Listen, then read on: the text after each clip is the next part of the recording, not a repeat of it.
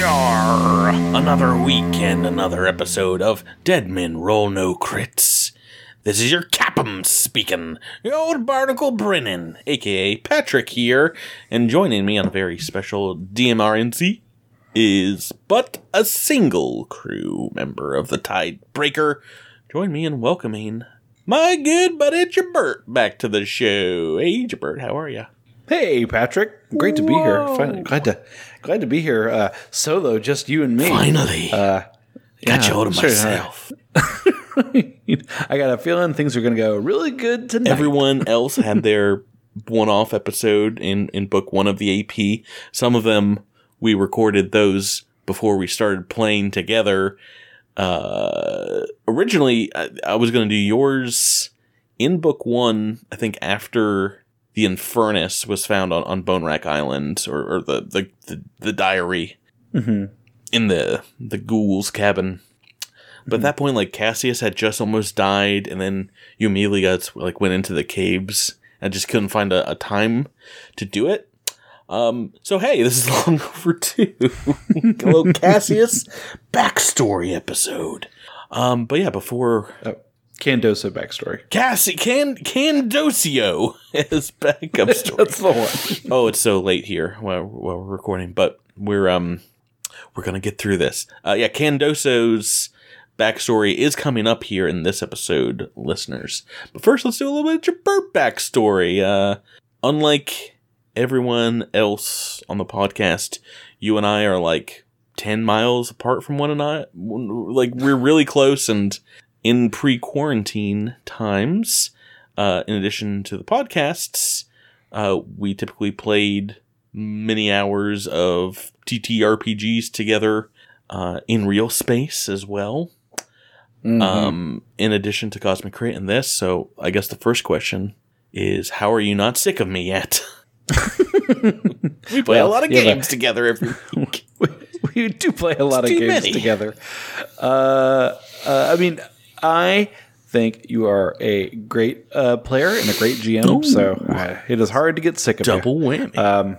Yeah. In addition to being just a great friend. Yeah. I really appreciate sort of like the different feel that all of our games have with one another. I know we're going to talk later on in a thing that comes out in probably a different episode about your GMing playing. Yeah, about playing IRL and sort of that campaign that we're running right now. And that one has sort of a very classic fantasy feel to it, which obviously feels very different from Starfinder, which feels entirely different from Pirates on the Seven Seas. Yes. And all the systems are fine, and yeah, we keep it interesting. Yeah, no, this last week, you and I played Pathfinder First Edition, Starfinder, and Pathfinder Second Edition 3 days in a row. While we're recording this. That's going to change shortly, but yeah, I've gotten to the point now where I'm just like, I'm GMing First Edition. I'm just like, but there's no charge. Oh no, this is that game. Oh right, no, there's very much a charge. Yes. Oh boy. But before we get into it as well, this is something we mentioned at the beginning of this podcast. Is I've already GM'd Skull and Shackles in First Edition before, and you were a player in that campaign. We didn't finish that campaign technically. We only did books 1 through 5. Right. But yeah, what were you very excited to sign up for a second round of something you've already done? Yes, I was. Because Skull and Shackles is a lot of fun. There's like a lot of fun sort of exploration elements to it. Feels very sort of like open and explory, while at the same time there's a little bit more guided than like another very explory Pathfinder game that I've played that felt way too open. Well, yeah, I was about to say, have you remembered things that have like happened? Do you have like a great memory for them? Because I'm trying to think back to the first time we played it and I GM'd it, and I don't remember so many happenings, or I don't remember how they went down in first edition. Yeah, there's a lot that I do not remember. But that said, I do remember there are a lot of really memorable characters and fights. Like, obviously, I remember the whale. Oh, yeah. That one's hard to forget. The whale, I remember. Well, yeah, but I think... I remember the Sturge fight. The Sturges were really pretty scary. And yeah. I think I don't know. I don't remember GMing as well in first edition as I did here in second edition, because I don't even remember the underwater ghouls in the first edition whale fight. I don't know if maybe I replaced them, or I was like, oh, this is too much work, and just threw more grindy lows in that chamber. But anyway, a lot of things will have changed just because GMing this in a different system and like 6 or 7 years later. But yeah, and different characters, like folks like Tessa Fairwind. She's super rad. We'll get to her in this campaign. One of the many amazing free captains that's written about here. You've technically only met one so far, but I think a few have been mentioned.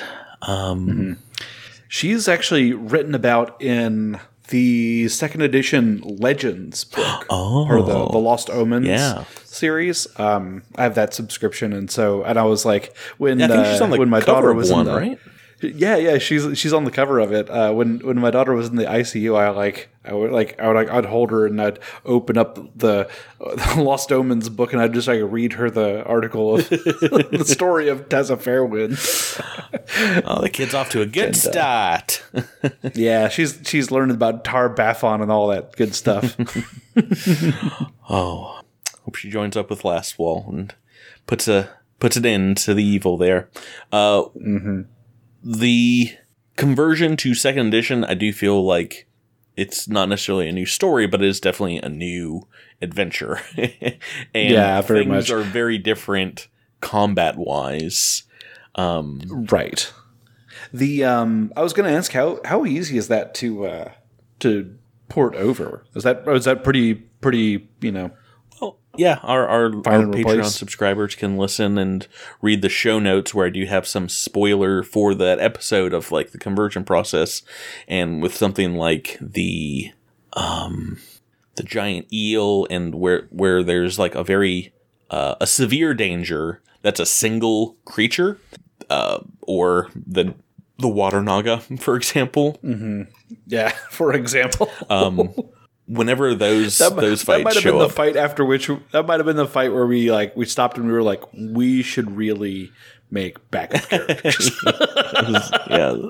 Spoilers, but that's exactly it. It's that fight is, I think, in first edition a little easier in some ways, in second edition just a little bit more difficult. It's a little hard to describe, but some things they've ported over completely. In the Bestiary 2, they added in the grindy lows, so there's like a full conversion for them, and they, I think, work the exact same way, which is, like kind of like your level 1-0 challenge goblin kind of character.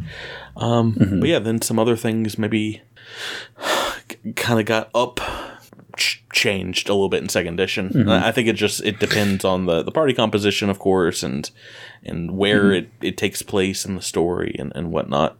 I think they did a great job in making enemies scary but manageable, as like sort of difficult encounters as individual enemies. Because boy, that water naga was scary. Yeah, that was scary. But as you say, in first edition, that is not one of the fights that I remember, because it was sort of just like a 4-on-1 or a 5-on-1 fight. I think in first edition it was a CR6 creature, and the player characters were level 4 at that point, and that difference feels more like a CR7 or even an 8 creature, depending on the circumstances in second edition. So it's It's a little bit more, a little bit more extreme. Anyway, a final question here before we start is: have you had a hard time keeping secrets from the other players? If you do know something like a water naga is about to come around the corner. I try to put it out of my head as much as I can. And usually it's not too difficult because I don't remember like where things happened. I just remember that things happened. So like, I was sort of vaguely aware that there was an underwater fight somewhere that was probably going to kill us somewhere around Bone Rack Isle. As I remember it almost killing me in my previous playthrough, but I never really knew when that was going to be coming. And so there's lots of things that are like that. I mean, so I guess I could see the whale coming, and I was sort of like, oh, here we go, in this next chamber. But I didn't know where in the dungeon that was. So I think I telegraphed that like there was a boss in the next room because I'm like, oh, there's a terrible smell coming, and you hear a scream coming from inside, and it's like, oh, we're kicking off in the main gear here. Next time on the next episode. It's not too hard to keep my secrets, but occasionally I'll hear one of them, say something like, well, maybe I'll just do this, and I'll think, oh, yes, you should do that. That'll be good content. I don't need to heal right now. Let's move on. And you're like, no, always heal. All right. Well, then, with all that said out of the way, let's get back into it, and let's talk about Qandoso. Reintroduce the character to ourselves and our Patreon subscribers with digging into their backstory.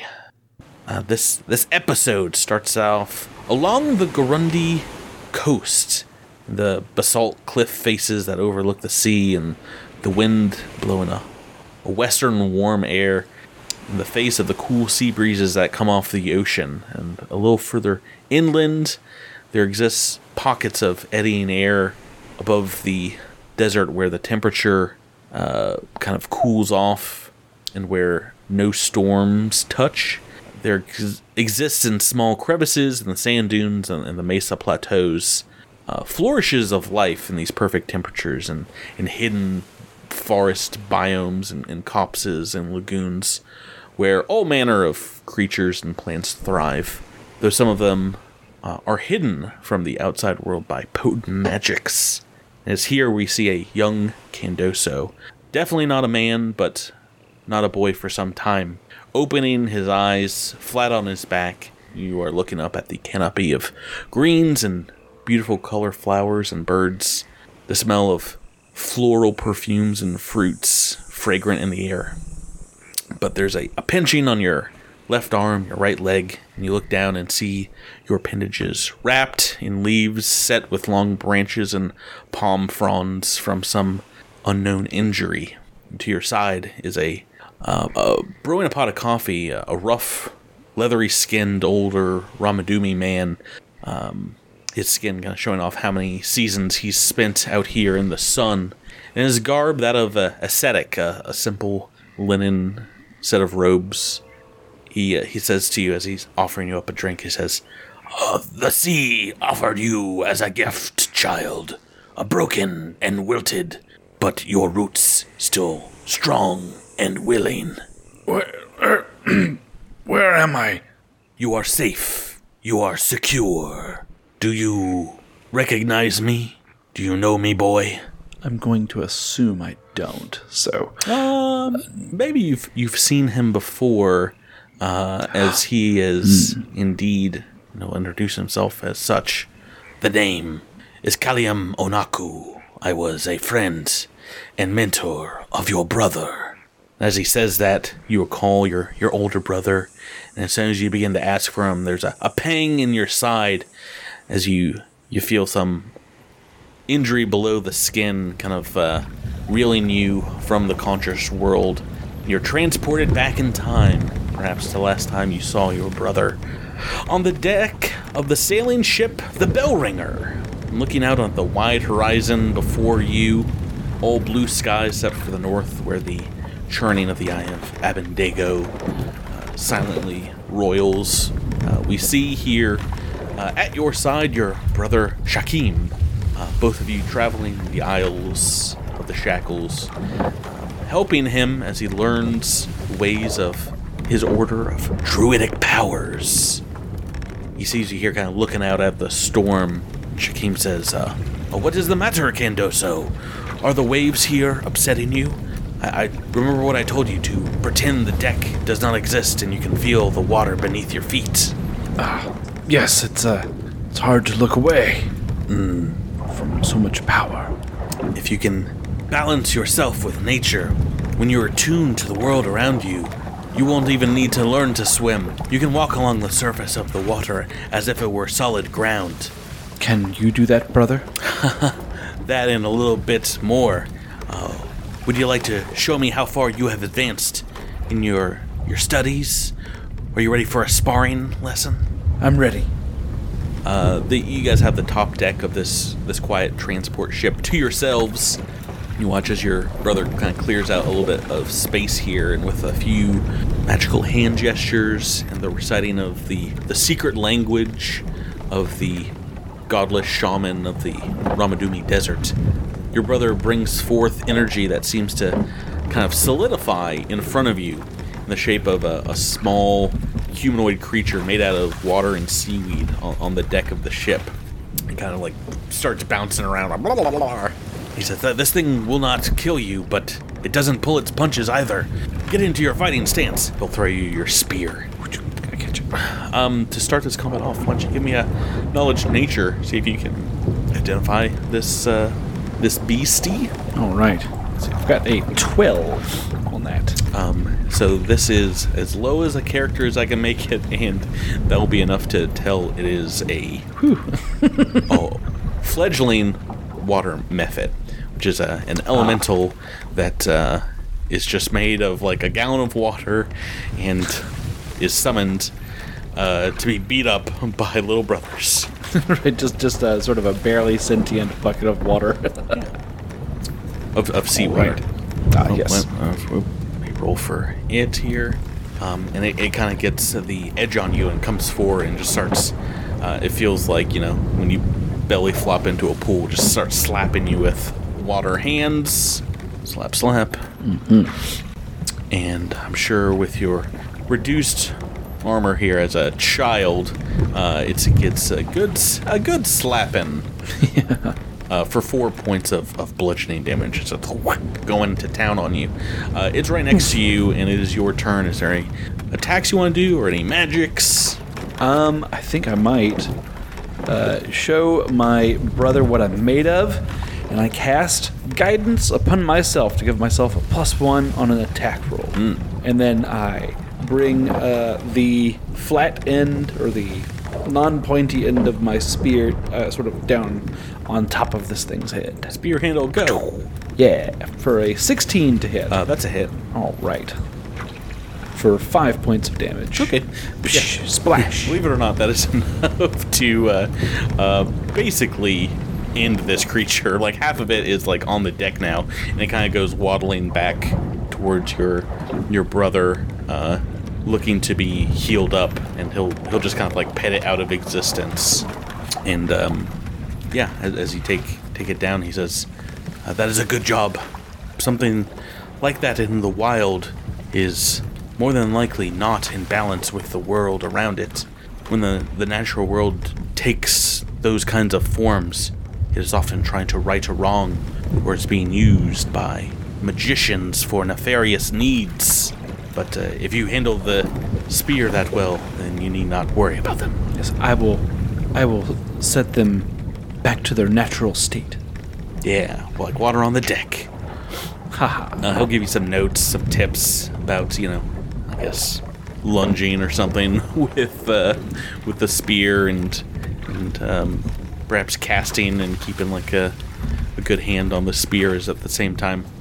And as he does, from the crow's nest above you, there's a call out as you see kind of black clouds starting to move your direction from the Eye of Abendego. The sailor up in the rigging calls out at the same time, "A Chelish vessel gaining on us, Captain! Look out!" The sailors here on the Bellringer are a beehive of activity as they loose the sails in an attempt to run away from this enemy vessel. Your brother will show you through a spyglass the sails on the horizon, and the captain starts taking a zigzagging western route for about an hour, but you can tell that those sails are steadily getting larger and larger in the spyglass. The captain eventually abandons his route and goes straight north, calling out and saying, "All hands, prepare for stormy waters. We try to lose them in the eye." Your brother kind of like looks at you and steadies you as he runs up to the captain and says, "Sir, I have a connection with the storms here. Please, can I aid you in your navigation in any way?" This grisly-looking captain takes a look at you and your brother quizzically and says, "Lads, whatever magic that you got that can help us, we'll need it all." And you see Shakim going to the center of the Bellringer and delicately laying a hand on the center mast while going into a spell that you don't quite know, but after he's done incantating, a thick soupy fog envelops the vessel as above rain clouds start to overtake the ship, and you hear thunder in the distance as day turns to night in the pursuit of the Bellringer, trying to escape into these storms. Your little ship is just tossed about as you try and change course again and again in the darkness here, trying to keep up with the clockwise winds. You see your brother deep in thought, and you've seen him leave his body and perhaps weird into other animals nearby, a skill that he says has been passed in your bloodline for some time.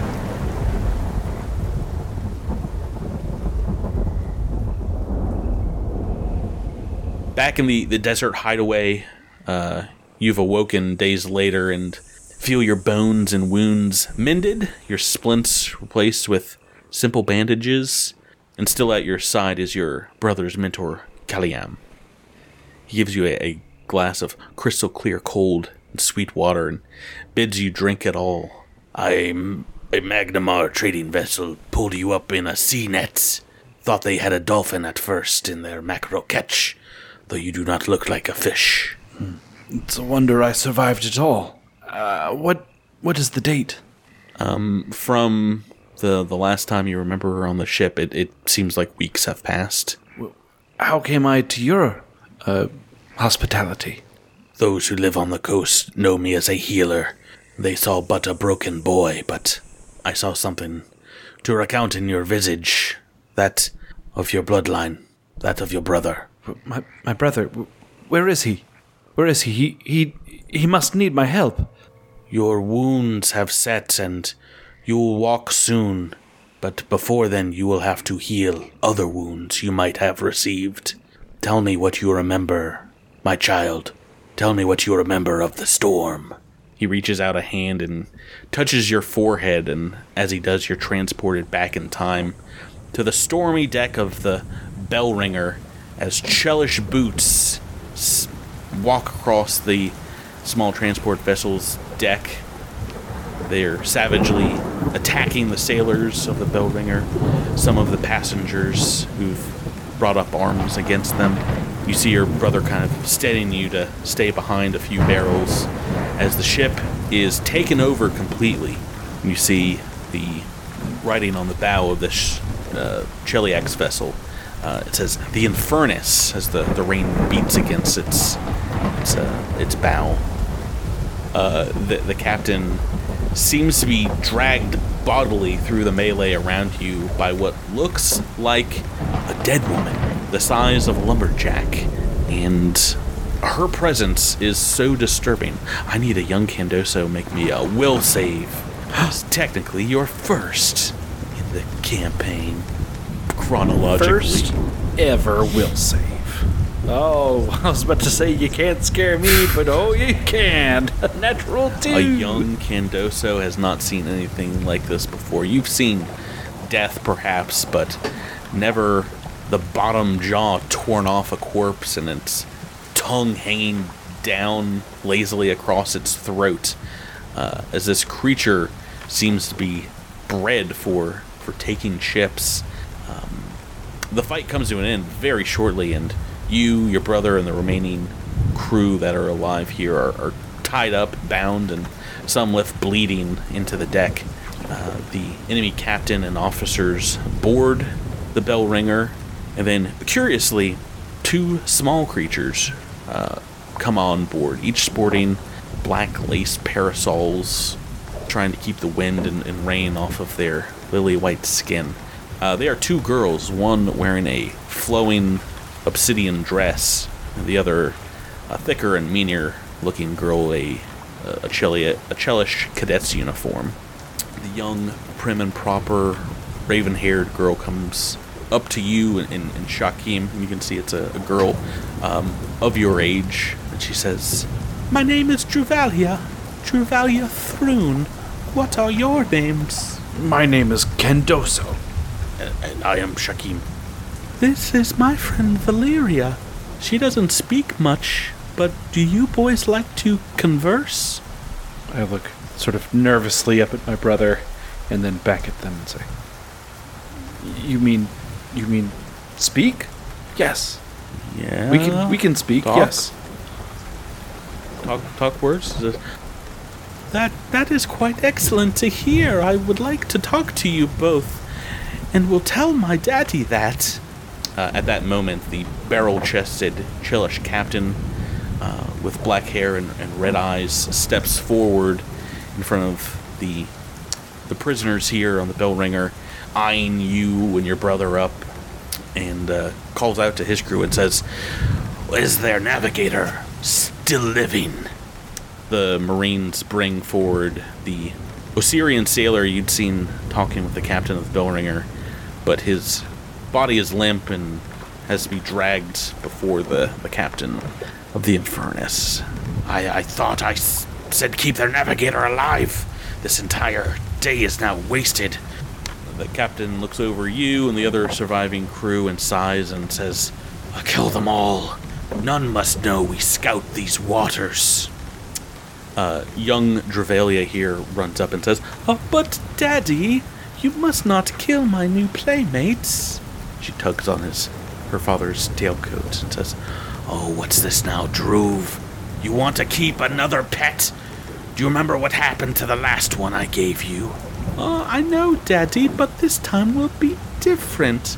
I will not forget to feed them this time." Fine. He relinquishes, and you both are prodded forward, brought aboard the Infernus as you hear the sickening sounds of crew being murdered behind you. Their throats slit, their chests run through with boarding pikes, and eventually the ship, the bell ringer, set into the storm with some holes in its side. It is gone forever before you are spoken to again here on the Infernus, where you see large black wrought iron cages hanging over the main deck with corpses inside. One of them, a small undead corpse, and as you get closer to it, you can tell it is not a halfling or a gnome, but a human boy of elvish heritage. Druvalia sidles up next to you here on the deck and says, "Oh, that was just my previous pet. Don't mind him. His name was Kip Qandoso, but I promise to be ever so good with you. I will feed you and comb your hair. Just don't make me cross like Kip did. Don't make me ever so cross as Kip did." What did Kip do? The storm around you is worsening here, and she gets obviously the most macabre of lightning and thunderclaps right on top of each other as she says, "Oh, you know what they can do. Anyway, welcome to the Infernus." It is tossed around the roiling seas as bad as the bell ringer was, and your brother kind of bids you try not to talk to this crazy girl as both of your hands are still locked up, and your brother goes up to the captain and says, Captain, my name is Shakim, and if you're looking for a navigator, I can help you navigate. I have a keen understanding of these waters. I have powers that allow me to see through the storm. You see the captain kind of turn an evil and steely-looking red set of eyes, glowing red. It says, "Oh, a sea witch are you then?" I've studied some magics, sir. Where your brother stood, you see the captain moving with unnatural speed and violence as he is yoked up over the edge of the ship. The captain calls out and says, "Then you will sail us out of this storm, or you shall die. Do you understand me, boy?" Your brother just nods his head as he is taken away, and you are left in the cabin boy suite, which is like a broom closet, Qandoso, and over the next few days are brought out here on the Infernus at the pleasure of Miss Dravalia Thrune. Sleep is nearly impossible as your cabin is close to the undead cages. They're moaning throughout the night, kind of echoes throughout your quarters. Every once in a while, Shakim comes by and says a few words to you, trying to calm you down, perhaps. But as the days move on here, the storm does not abet. It seems to slowly grow, or at least changes intensity from day to day. Without a sun or stars, the Chelish here are having a hard time managing to sail these waves. And maybe later on in this week, it's a few times you've had tea time with Dravalia and her stalwart friend Valeria. That why don't you make me a knowledge nature check? You're kind of like looking out the window. Nature is 7. 24 on that one. Oh my goodness. You've been trying to figure out the route that the ship's been taking, as you have. It's been hard to tell, but you've been able to tell the ship has been basically zigzagging back and forth, and you realize you've not been moving away from the storm, but dodging squalls and spouts and moving northernly, perhaps deeper into the storm. And all of a sudden it hits you that you think your brother might be trying to lead the Infernus and everyone on board into the heart of the Eye of Abendego. Surely the eye of the storm? Yeah, something that will kill everyone on board, including the both of you. Qandoso, you haven't finished your tea, nor have you touched your crumpet. What is the matter? I'm sorry, Dravalia. I'm afraid the sea is disagreeing with me in my stomach. That's all. I'll try better. And I pick up the tea and I take a tentative sip. Do you want to try and talk your brother out of it? Do you think you would join him on such a crazy mission?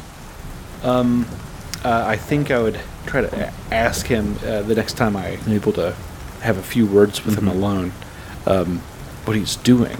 But I think ultimately Qandoso trusts his brother and believes that his brother would not see any harm done to him. But he is curious about what the plan is. I think Qandoso assumes that this is part of some plan to make a big breakout, big escape attempt or something. As you are, after tea time, brought back by a guard to the cabin boy suite, you catch a glimpse up on the top deck of your brother, who is chained up behind the captain, who seems to be screaming at him, saying, "Day after day of rain, the storms seem to be following us every way we go." He picks up your brother and screams in his face, "You wouldn't be lying to me, boy. You not do that when you and your brother's lives are at stake, right?" Through the sea spray, the rain, the darkness here of the storm clouds, from the lower deck, you can see Shakim's face formed perfectly up, and he gives you a little head nod as he sees you. maybe a wink, and then in a flash where your brother once stood is a large tiger, like on top of the captain, who screams, "It's a sea witch, kill it!" But before he can, of course, there are claws and a jaw that has already latched on to the Chelish man, and a red, pinkish mist that has sprayed up from the deck. It is nearly impossible to see as the other officers quickly draw swords and start slashing and piercing this tiger's hide. And as you maybe slowly back away from the carnage, hearing the calamity and the fight, Dravalia comes out and says, "What is all the matter here, Daddy? What is going on?" You bump into, as you back away, old Kip's cage. The corpse shuffles forward trying to grab at you. And Dravalia says, "Qandoso, you are certainly making me very cross. Get away from Kip. I told you not to go near him. I told you to finish your crumpet, and you didn't. You didn't. It is a gory scene on the top deck as the officers kind of clear ranks. You see 2 bodies lying on the ground there, but no longer a tiger. It seems your brother has returned. You see them, the officers, lifting him up and throwing him into the sea. And nothing kind of sticks in your ears. It seems like all sensation has gone for a moment, as you can still see the storm's winds rolling around the deck, the sea spray coming up over the sides of the Infernus, and perhaps feel in your chest the rolling thunder from a distance. But in a rush of emotions, there's a bolt of lightning that comes out of the sky and hits the Infernus's mainmast and kind of lights the ship up like a Christmas tree. The electricity kind of courses down the timbers and rigging, splintering beams and snapping lines as it jumps into your body, but you're surprised as you are not hurt by this, but rather feel energized by the storm coursing through you. And from your fingertips, it shoots out in the form of a ball of electricity that is barreling towards a stunned-looking Dravalia. "Shakim!" I thought you were gonna say Hadouken. It's all these emotions and energy that's coming forth that it happens automatically. But a second before it hits her, the other girl, Valeria, pushes her out of the way and takes the brunt of this electrical attack in her neck with some electrical, painful scarring there. The sea squall picks up around you as the ship goes over the next wave, and the weakened lines up top begin snapping, and a sail goes flying down, lurching the ship forward on the diagonal. And the last thing you remember before being slammed onto the deck by a massive wave and thrown into the ocean is perhaps the sight of your brother's body in the water before you. And that's, the last thing you remember before waking up in Callium's care, where the old sage is done experiencing your tale, hearing through your memories, and begins to speak soft words of wisdom to you. It says, "Qandoso, your brother chose the storm, but the storm seems to have chosen you. What does that mean? That is for you to understand in time. I can teach you the ways of the path as I taught your brother. The old ways, but whether you follow it is up to you. The storm called, like yourself, those who have met its energy are destined to meet, it is said. There is one like you who lives in Drenchport. He may continue and complete your studies in time." Who is this? Who must I find? Oh, that's the Master of Gales, of course. The Master of Gales. Does Qandoso know who that is? I don't think so, but after probably several not. years of druidic study, perhaps you you've come to appreciate, or maybe you hear in town stories of the pirate who can control the Stormcaller who can control the waves. Gallium continues and says, "Yeah, your brother died amidst the sea, but I am sorry to report his soul has not found peace. I have tried to commune with him beyond the veil with no luck.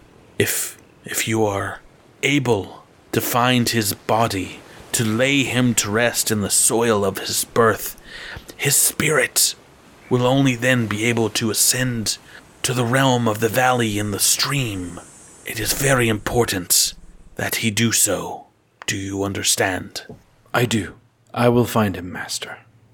Jump cut to years later. We see an older Qandoso emerging from the jungle preserve here in Ramadumi, and watches as the veil of invisibility kind of returns to the entrance, and kind of looks like a mirage behind you, as all you see is sand and stone of the desert.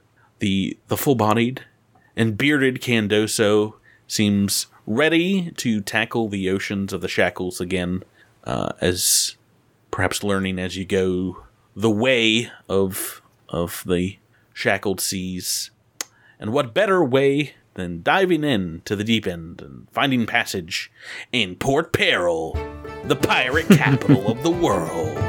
And of course, that is a story for another day and basically the rest of the podcast, as we've run out of time here tonight. Oh man, yeah.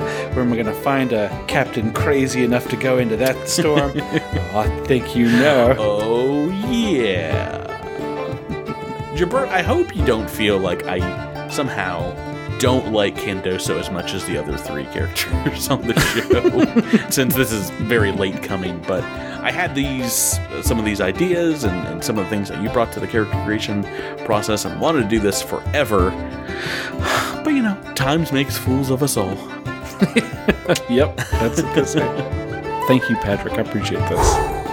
No, thank you for playing with me, and listeners, thanks for listening, supporting us here on Patreon, and supporting all these characters. We love, especially when you get to talk about them on the Drunken Patreon Discord channel.